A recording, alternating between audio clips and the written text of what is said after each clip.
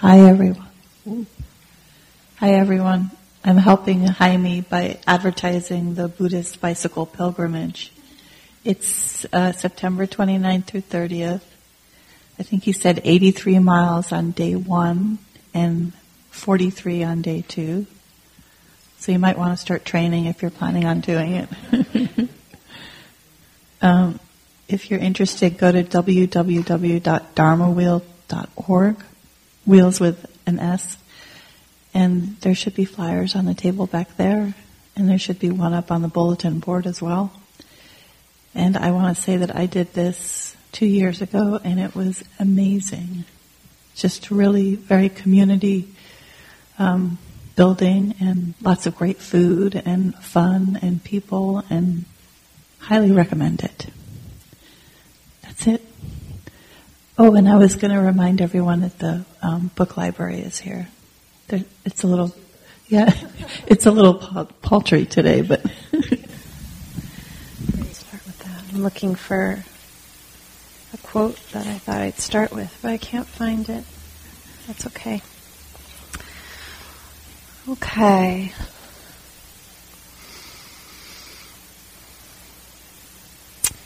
So, as I mentioned before the break, this evening I want to talk about how to stay with our practice and use our practice to stay with these moments that are really difficult, when we're going through a really hard time in our life, when we are experiencing difficult situations or difficult emotions, difficult relationships. How do we stay in our practice in those moments? And as I said, I'm giving this day retreat on Sunday at Spirit Rock with this theme in mind. So this has been going through my head for a while, on how do we actually stay in practice? What are our tendencies when it gets really hard? Do we stay in our practice, or do we look elsewhere? And the truth is, there's a lot for me to say about this topic. So because this is being recorded right now and being put out on Dharma Seed, I'll just say this again, that I think this will be a multi-part talk. So I will probably continue this talk the next time, and maybe even the next time I am here. So we're just going to begin the conversation this evening. So in some ways, it's a bit counterintuitive to stay present with difficulty when we are really suffering, when we're really stressed out, when we're experiencing difficult emotion in situations. Our knee-jerk reaction is to push it away, to get rid of it. Maybe for some of you, you get into fix-it mode, which is actually kind of the same thing. Just looks nicer. So there's this push-away effect that we have. That seems more intuitive. It's counterintuitive to do what we're asked to do in this practice. What we're asked to do in this practice is to actually turn towards the dukkha, the suffering, the difficult. To stay present with it, to stay with it. And there's something in us that knows that deeply. There's something in us that brings us to this practice that already has that understanding. So perhaps that is our wisdom self that understands this deeply, that really to heal, to wake up, to have better understanding and clarity, to be happier in our lives, that we have to face this stuff. We can't keep running away from it or bandaging it up or covering it up. The wisdom side of us knows better. So perhaps it is intuitive. when we are sitting in wisdom. And perhaps it's not intuitive when we are sitting in fear, when we're driven by our fear and our confusion. And I think this is a nice way to think of it when we find ourselves in those places where something is really hard and we don't want to stay with it. We don't want to look at it. Maybe it's something that's familiar. This is that thing that comes up over and over again. I just don't want to deal with this. I don't want to look at this. To know that in those moments it's not wisdom speaking, that this is fear speaking. This is a lack of clarity, maybe, speaking.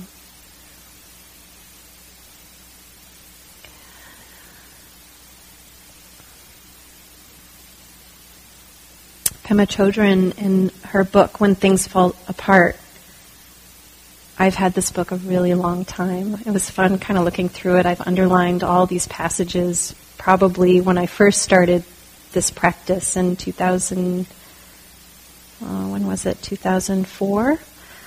And the pages are brown and stained and the front has stains on it. I love books like this. It means it's a good one.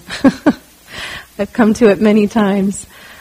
And in it, she has a lot to say about this working with the difficult. And she has this line where she says that fear is a natural reaction to moving closer to the truth. Fear is the natural reaction to moving closer to the truth.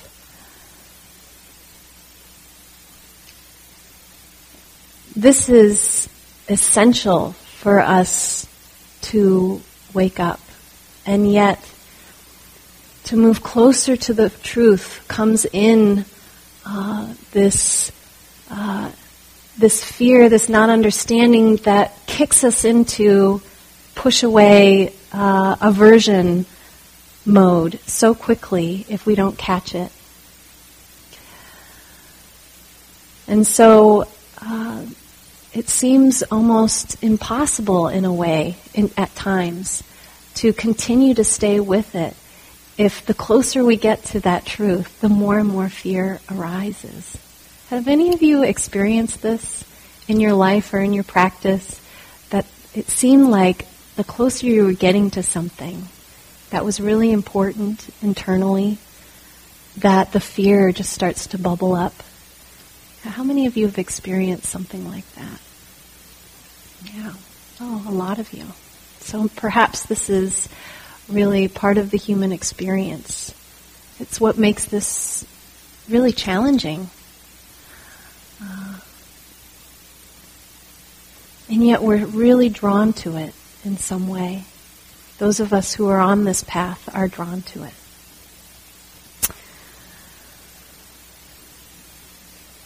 So what happens, though, when that fear arises? What happens when we find ourselves in great difficulty? Do we stay with our practice? Do we turn towards practices like this? Or do we have other coping mechanisms that are just so much easier and so much more pleasant, perhaps, in the moment? You know, do you go to binge watching Netflix? Or are you binging something else? You know, we turn to alcohol and drugs and sex and all kinds of things. Do we find ourselves withdrawn? Do we find ourselves trying to figure it out relentlessly just to fix it so that ultimately we can get rid of it? Do we find ourselves getting tight and irritated and having a loss of patience and connection, not only with ourselves but the people around us? What do we do when we find ourselves in these difficult places? Is it possible to, in just a moment, it really takes a breath to come back to our wiser self, to presence with whatever it is that we're struggling with. So ask yourself this for a moment. You might just take a moment. You can close your eyes and think about what are your tendencies with difficulty. Maybe you have examples of it that are happening in real time, or maybe it's been a while. But I'm sure that we can all think of a time when we were facing life's dukkhas. What are our habits?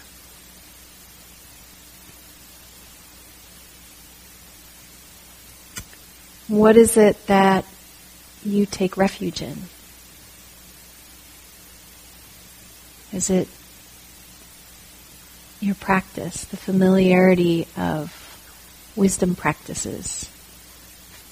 Is it in the people who carry those practices? Your Kalyanamitas, your spiritual friends, your wise friends? Or is it in something else?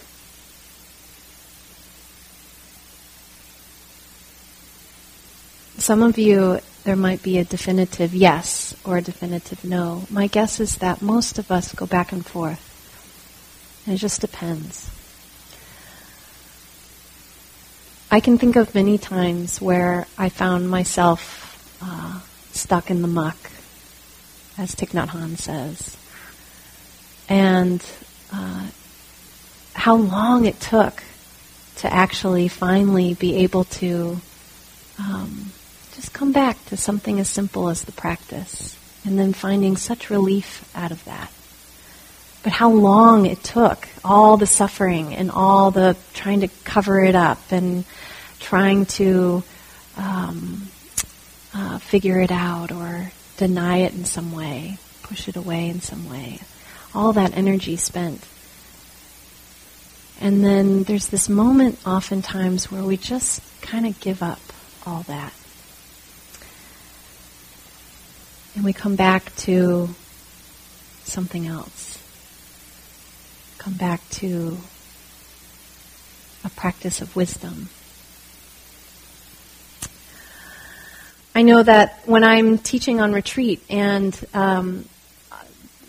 interviewing or meeting with the practitioners on a daily basis and tracking their practice and seeing, how they're doing and how they're practicing, what's working for them, what's not working for them. And there's always people on retreat who are experiencing some major upset. They've probably come into the retreat with it. They've lost a relationship or a job. They've been battling depression or some other illness. They are just feeling really lost or really sad or scared and maybe not even sure why. And, on retreat you often get these instructions that are given to a large group like this, and they're general. And they're the typical ones often, pay attention to your breath, pay attention to your body, do your walking meditation, follow the schedule. And I think that is really supportive for most people. And then there are those of us who just be mindful of it. Just be mindful of your difficulty, of your dukkha, is not enough. It's not enough support to be able to stay steady with that difficulty, with that fear, with a mind that just wants anything but to stay present. To just pay attention to the breath can feel impossible. It might be impossible when we are really stirred up by our life circumstance. And so I've been exploring this a little bit in my own practice and also with other people's practice to see, well, what then is needed to come back to this practice and feel stable in it. And so perhaps, I know that for those who are on retreat and experiencing this, it's a great relief to be told, why don't you go for a walk? Be really present, but just go for a walk for the sake of going for a walk. Or why don't you do some compassion practice or some forgiveness practice? Or why don't you lay down and do your practices? Because you're so tight. And sitting up like this and trying to keep it all together is really not working for you. And why would it? So I get to be in this advantaged seat of being able to hold perhaps a light of wisdom on some, with people going through really difficult times. To say, just shift the practice a little bit. Just change it a little bit. What will be most supportive for you? And sometimes there can be this feeling like, well, if I do that, if I lay down, if I go for a walk, if I move my body, if I cry in the middle of the hall, if I just do metta for the rest of the retreat, then I've failed. Then I'm not really practicing. I'm not really doing it. And this is an unfortunate viewpoint that often doesn't last long because we can't hold it. It's not, in the end it doesn't become helpful or rational. But I understand where it comes from. There's this idea that in order to be practicing, for whatever your purpose is, whether it's for just more happiness or more relaxation or to wake up, there's maybe this idea of what that practice has to look like. And that some of these more tender, supportive practices are somehow something else, something different. And so we can be in this great battle, this great struggle, even within our practice on how to hold the difficult. The practice becomes what's difficult. It becomes our hurdle. And is just another layer of our dukkha. So how can we bring this practice to our difficulty in a way that actually is nourishing and supportive? And can we see our tenderness and our ability to be nourishing to ourselves as wisdom, as deep, deep practice, and perhaps incredibly necessary to really understand and to open more and more into more wisdom. There are a number of practices that we can engage in. And this is what I want to share with you over time. Are a number of practices that perhaps one will be helpful in a time of difficulty. Perhaps many or all of them will be used if you're going through a really hard time. They're just different ways to look at the dukkha from different angles so that we're not feeling like we're holding this huge weight and that there's no way of penetrating it. If we can think of it more as this experience that is just a tangle of experience, a tangle of frustration and memory and childhood and hurts and disappointments and loss, death, fear. If we can start to untangle these parts of ourselves and see them as just these threads that are so much more manageable, we can stay with the difficult. We can stay with it with our mindfulness, with our practice. So coming at it from all these different angles with tenderness is actually really wise and helpful.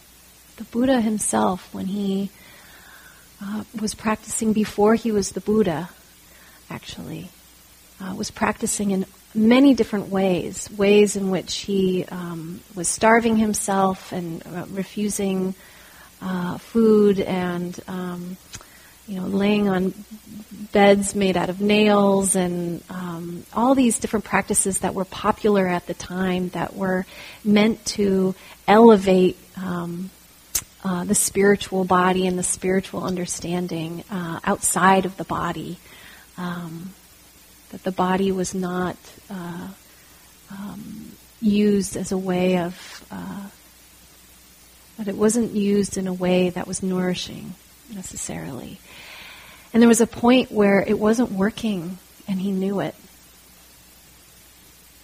And was actually very, very sick by these other practices.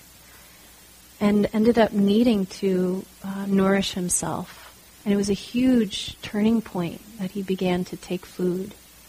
And he began to sit in this more restful way.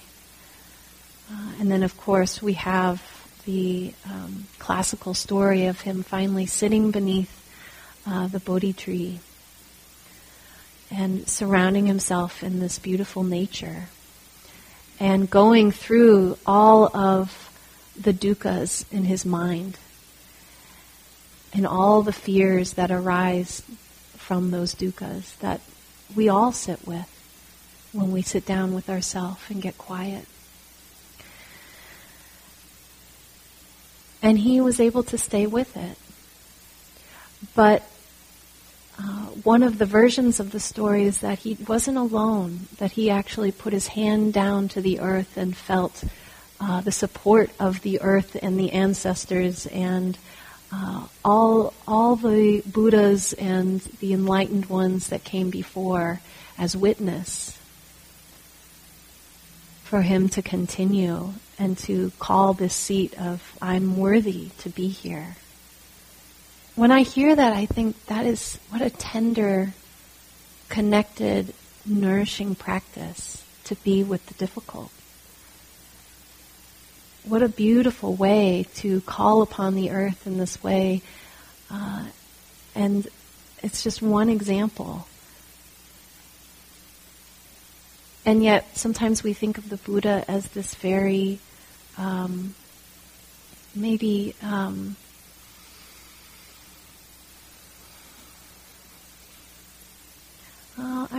going to change what I was about to say. Because I think it depends on how much we know about the Buddha and his life. But if we don't know much about the Buddha and his life, we might have this preconceived idea that he's this very almost rigid, mountain-like figure. And when you learn more about him, there's such tenderness and kindness, and he taught in so many different ways to support so many thousands and thousands and thousands of practitioners in their own struggles. The way he taught was very individual. He taught in a way that met the people that he was teaching. He met them in their struggle and gave them the antidote to whatever it was. And there was a vast amount of teachings meant to support and nourish and help us be with this human experience. But we don't always recall that, or we don't always know that. And so we have this idea, this preconceived idea of what our practice should be. And so we just add another layer of struggle and hurdle to our freedom.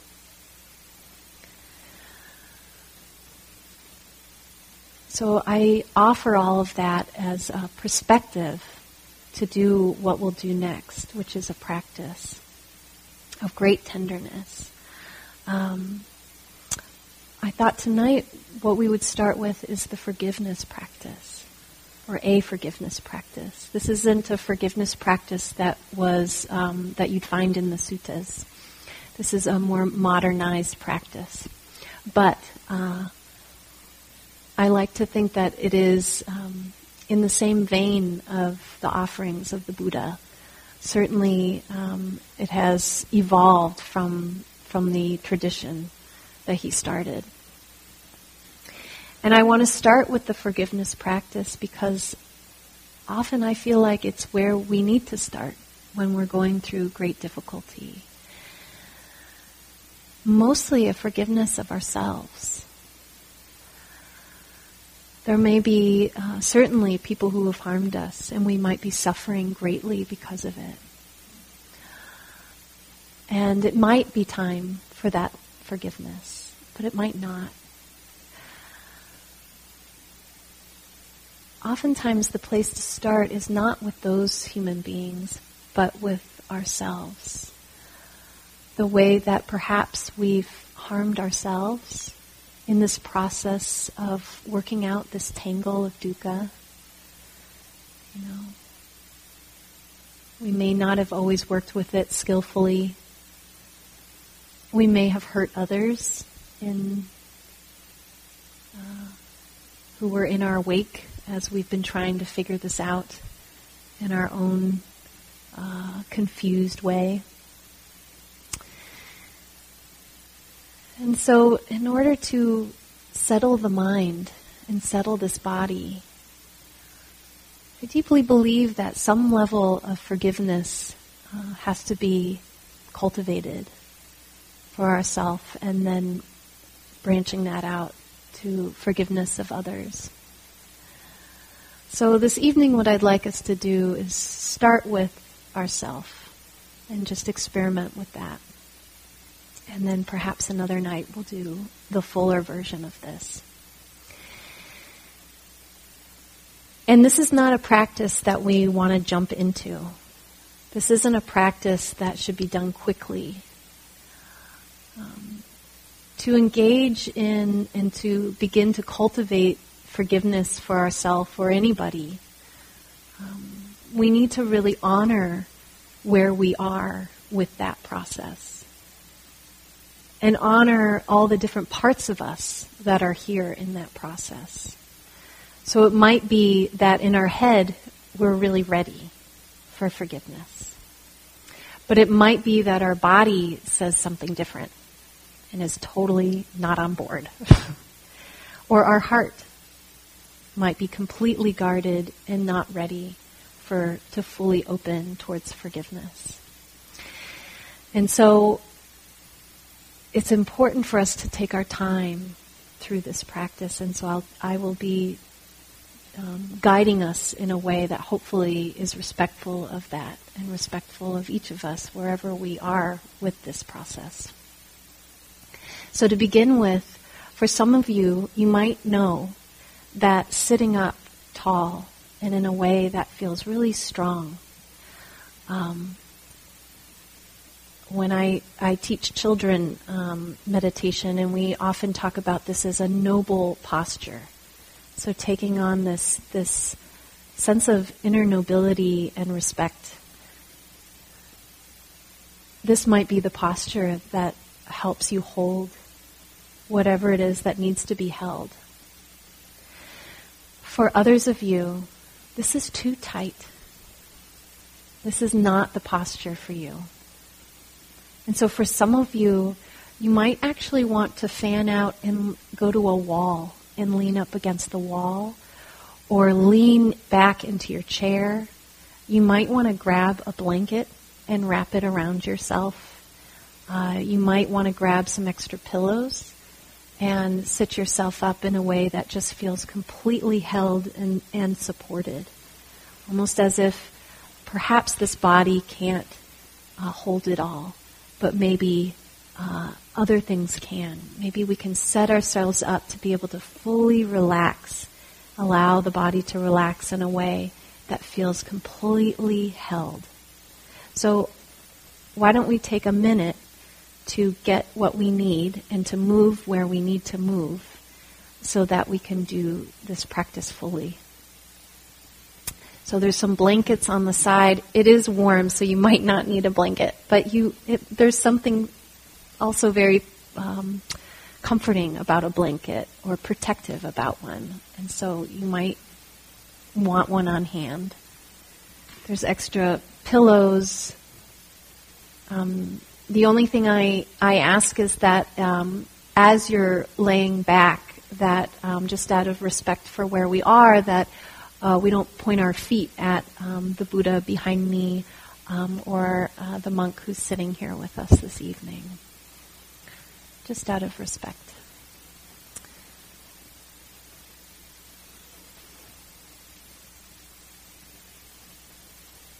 Okay.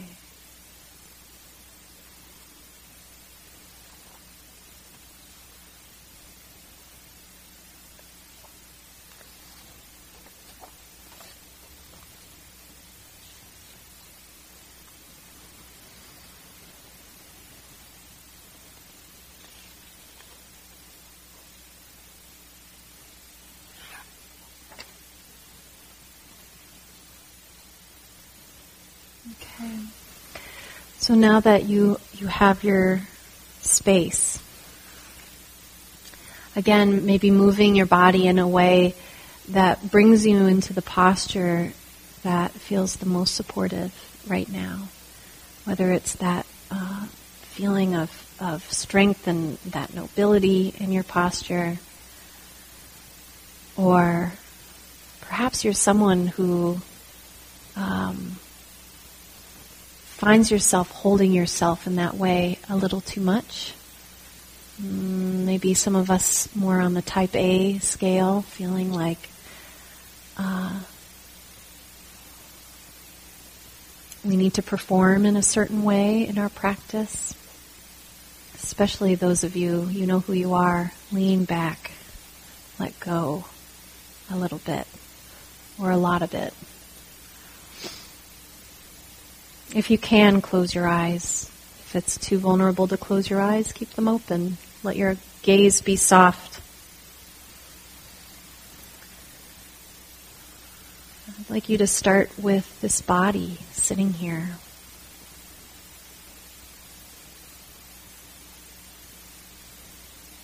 Feel the breath and breathe in a way that's nurturing. So it might be a much fuller breath. Feeling the body, or feeling the whole body breathe. For some of you, it might be just a very quiet, easeful breath.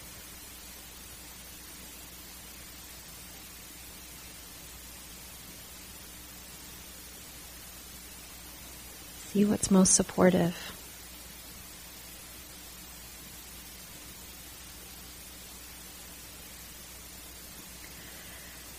You might notice if there's any holding or tightness in the body, any emotion that is arising, or maybe it's been sitting there all day. I invite you to take a hand and put it on these areas of the body. So you might find tightness at the neck or the chest or at the shoulders, at the stomach. Sometimes it's our legs are holding a lot. And allow yourself to feel connected to that by bringing a hand there. These are hands, and this is touch of care. This is coming from your more wise self.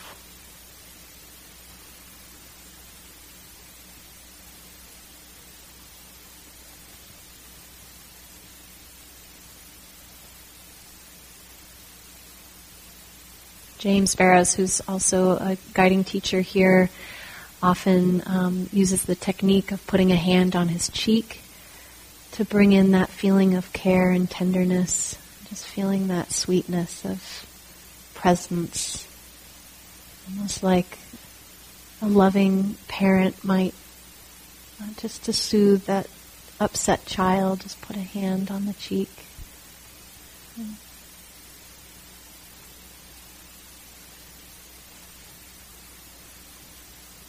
Breathe deeply.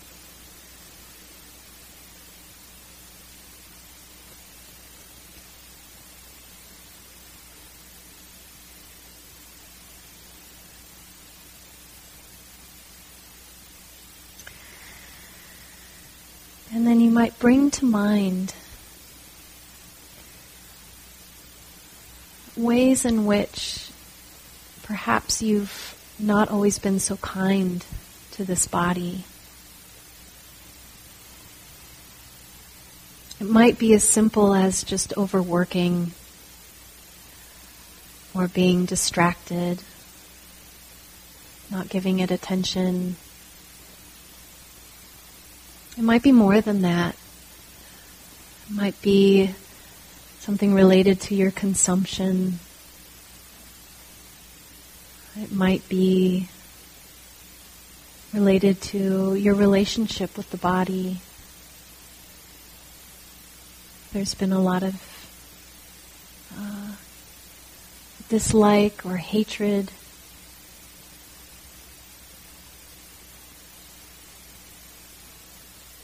And take a moment to see what that feels like as you bring attention to your relationship to the body.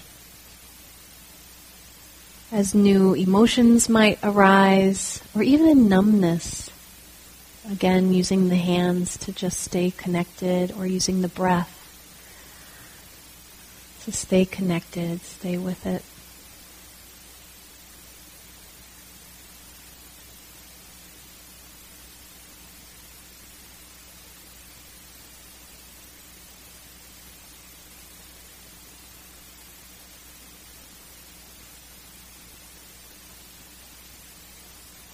And then I'll read some phrases that in your mind you can either just listen and take in for yourself, or in your mind you can repeat to yourself.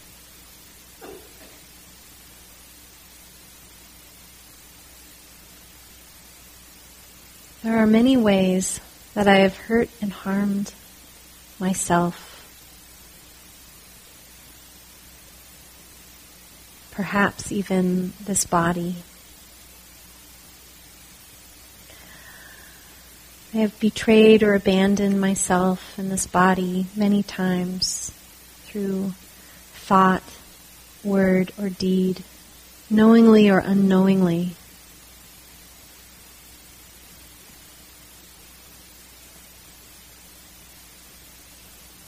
And breathe deeply.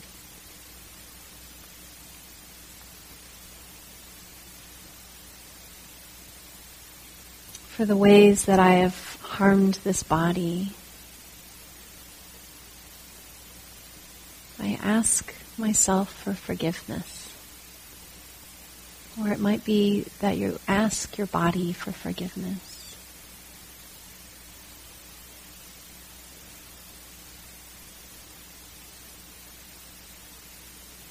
And then the wisdom part of you says, I forgive you.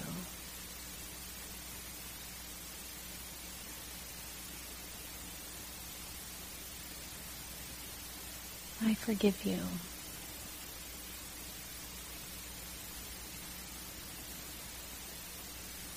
You can take a moment to feel this precious body as a signal of your precious life, of its worthiness,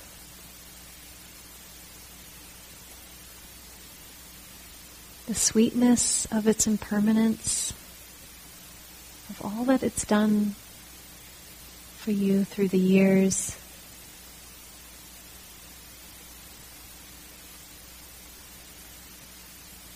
I ask for your forgiveness.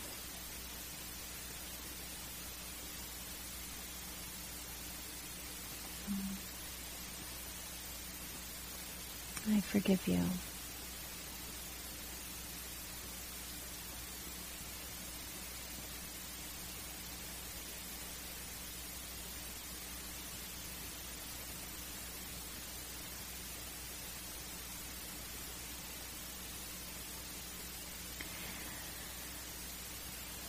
And then not to leave the body behind, but to stay embodied as much as possible. And bringing attention now to the part of us that is our heart, our emotional self, our feeling self.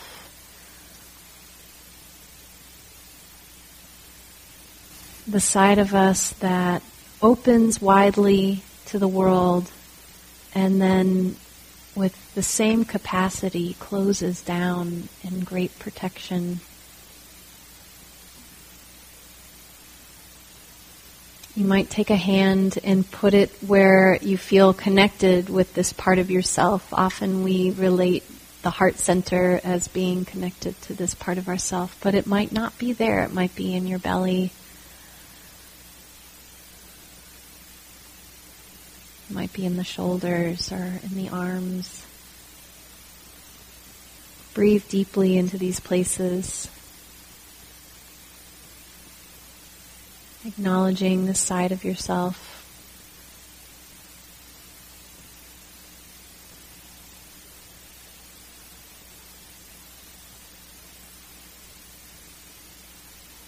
This emotional body or emotional energy. There are many ways in which we've denied it, tried to force it in some way. Allowed it perhaps to overrule our wisdom.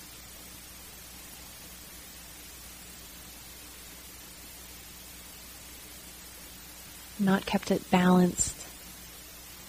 Perhaps there's been a relationship with it that comes from a place of hatred.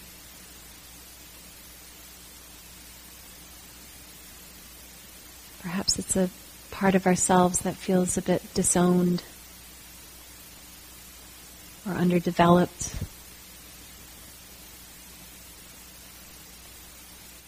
There are many ways that I have hurt and harmed myself. There are many ways that I've hurt and harmed this emotional body. I've betrayed or abandoned myself many times through thought, word, or deed, knowingly or unknowingly.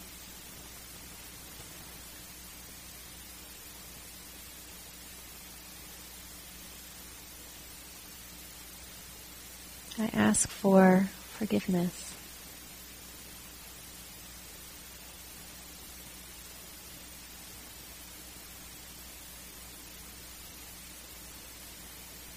And wisdom says, I forgive you.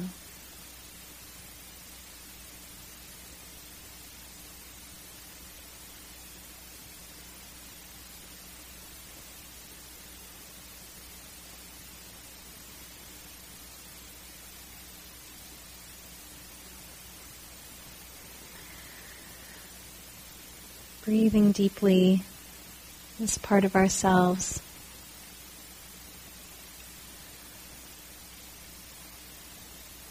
Sometimes when we engage in this way, there can be a feeling of numbness that comes in or disconnect. It's okay. Stay with that. It's all part of it.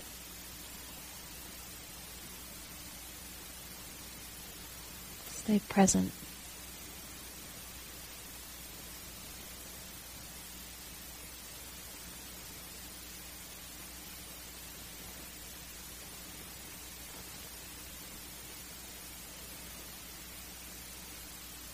Bringing attention to then our mind. Just another piece.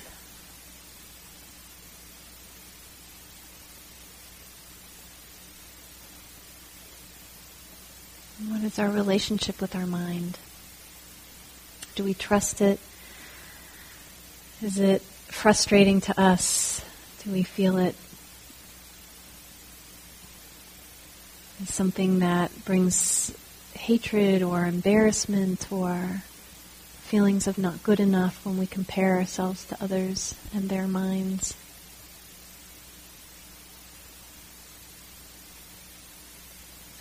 Have we given it time to be trained, to be balanced?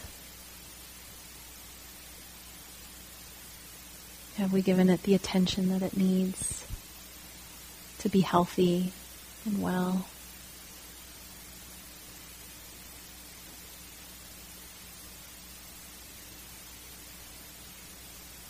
Have we been labeled with mental illness? And so find that part of ourselves unworthy.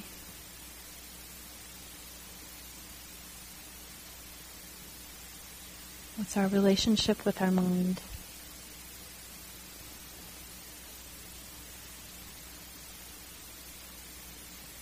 There are many ways that I have hurt or harmed myself. I've betrayed or abandoned myself many times through thought, word, or deed, knowingly or unknowingly. In the ways that I've done this with my mind, I ask for forgiveness.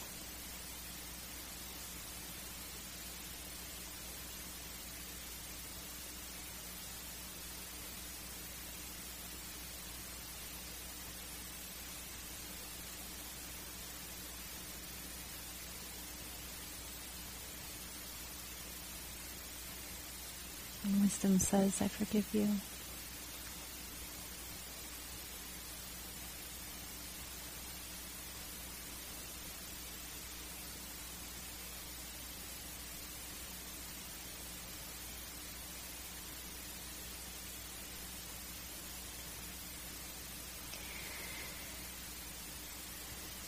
And then to just acknowledge that there are many parts of ourselves that I'm not mentioning.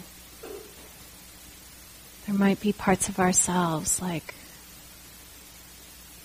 our sexuality or some aspect of our history, our lineage. There might be parts of ourselves that don't have names yet, but have been harmed by us. So holding our fuller self, our whole self.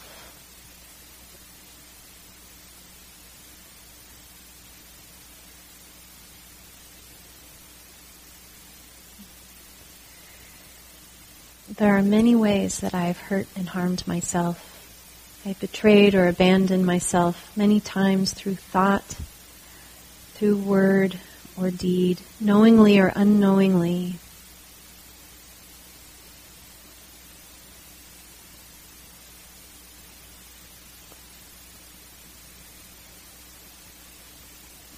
For the ways that I've hurt myself and caused my own pain and suffering, I ask for forgiveness.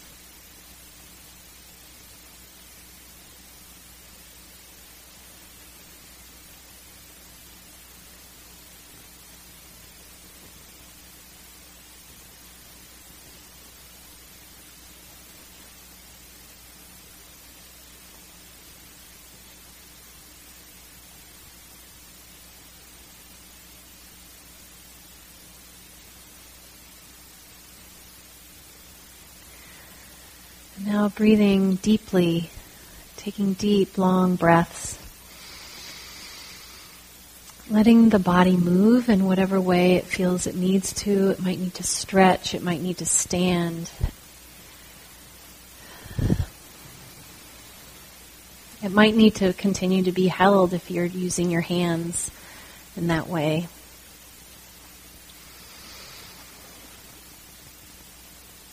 You're welcome to keep your eyes closed and inward if that's what you choose. Otherwise, you can open your eyes and just bring in the room. Notice where you are. In this really sweet space. It's just been marinated with practice and love and wisdom for many, many years.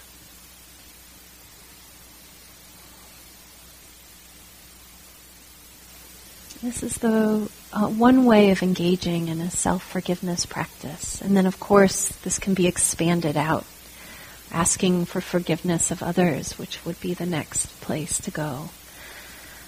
And then offering forgiveness to those who have caused us harm, even great harm.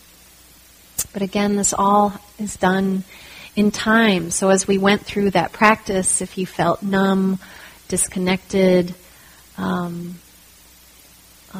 a voice inside that said, no way, I'm not giving myself forgiveness for this. I don't deserve it. that that's all part of the process. It's totally normal and all part of the process. And it's forgiveness happens in its own time. It's not something we can ever force on ourselves or on anybody else. That it comes in its own time. And all we can do is incline towards it and open to the possibility. Perhaps create intention towards it. That's all we can really do. And then, of course, stay present. Stay here with it. So I hope that that was a supportive practice, and it's one that you can find online. This one in particular is one that I got from Jack Kornfield. If you Google Jack Kornfield forgiveness meditation, you'll find it. I think he even has YouTube videos with this, with his guided practice. And I'm sure you'd find other forgiveness practices out there too, if that one just didn't have the flavor of what would really work for you.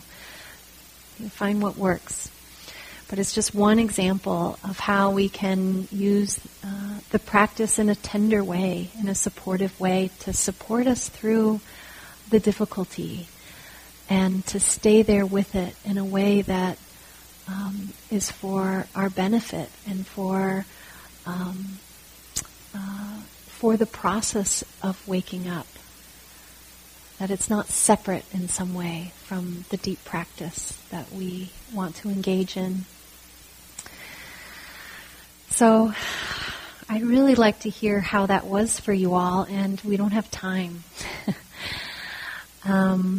It would be really sweet to not only hear from you, but have you share with each other, because I bet there's lots of similar threads and so much that came from that we can learn from each other.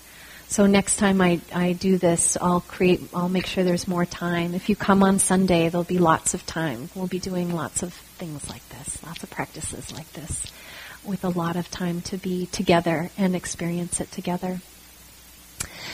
I don't think I received any, we don't have any cards this evening? Okay. So then I'll end us with a dedication of merit and a blessing. As I mentioned before the break, and we spend time at the end of every practice period that we come together like this. And we dedicate it to all beings. We come often for ourselves, right? We come here for our own benefit. And maybe we leave feeling like we just did this for our own benefit. And there's truth in that. And there's more to it than that.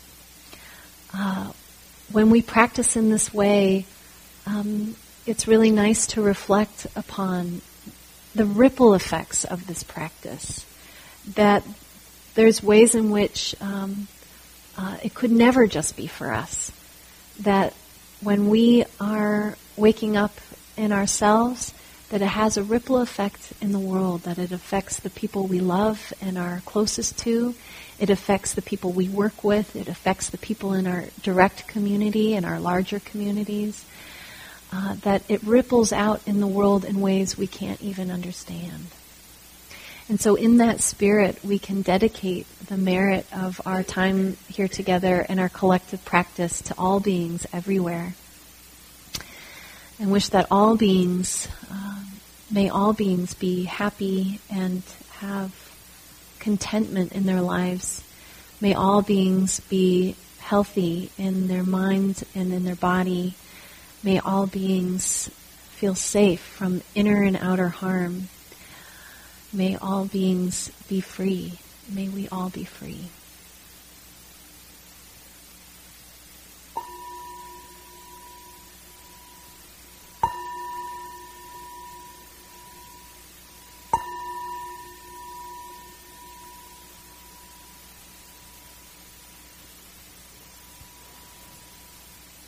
Thank you for your attention.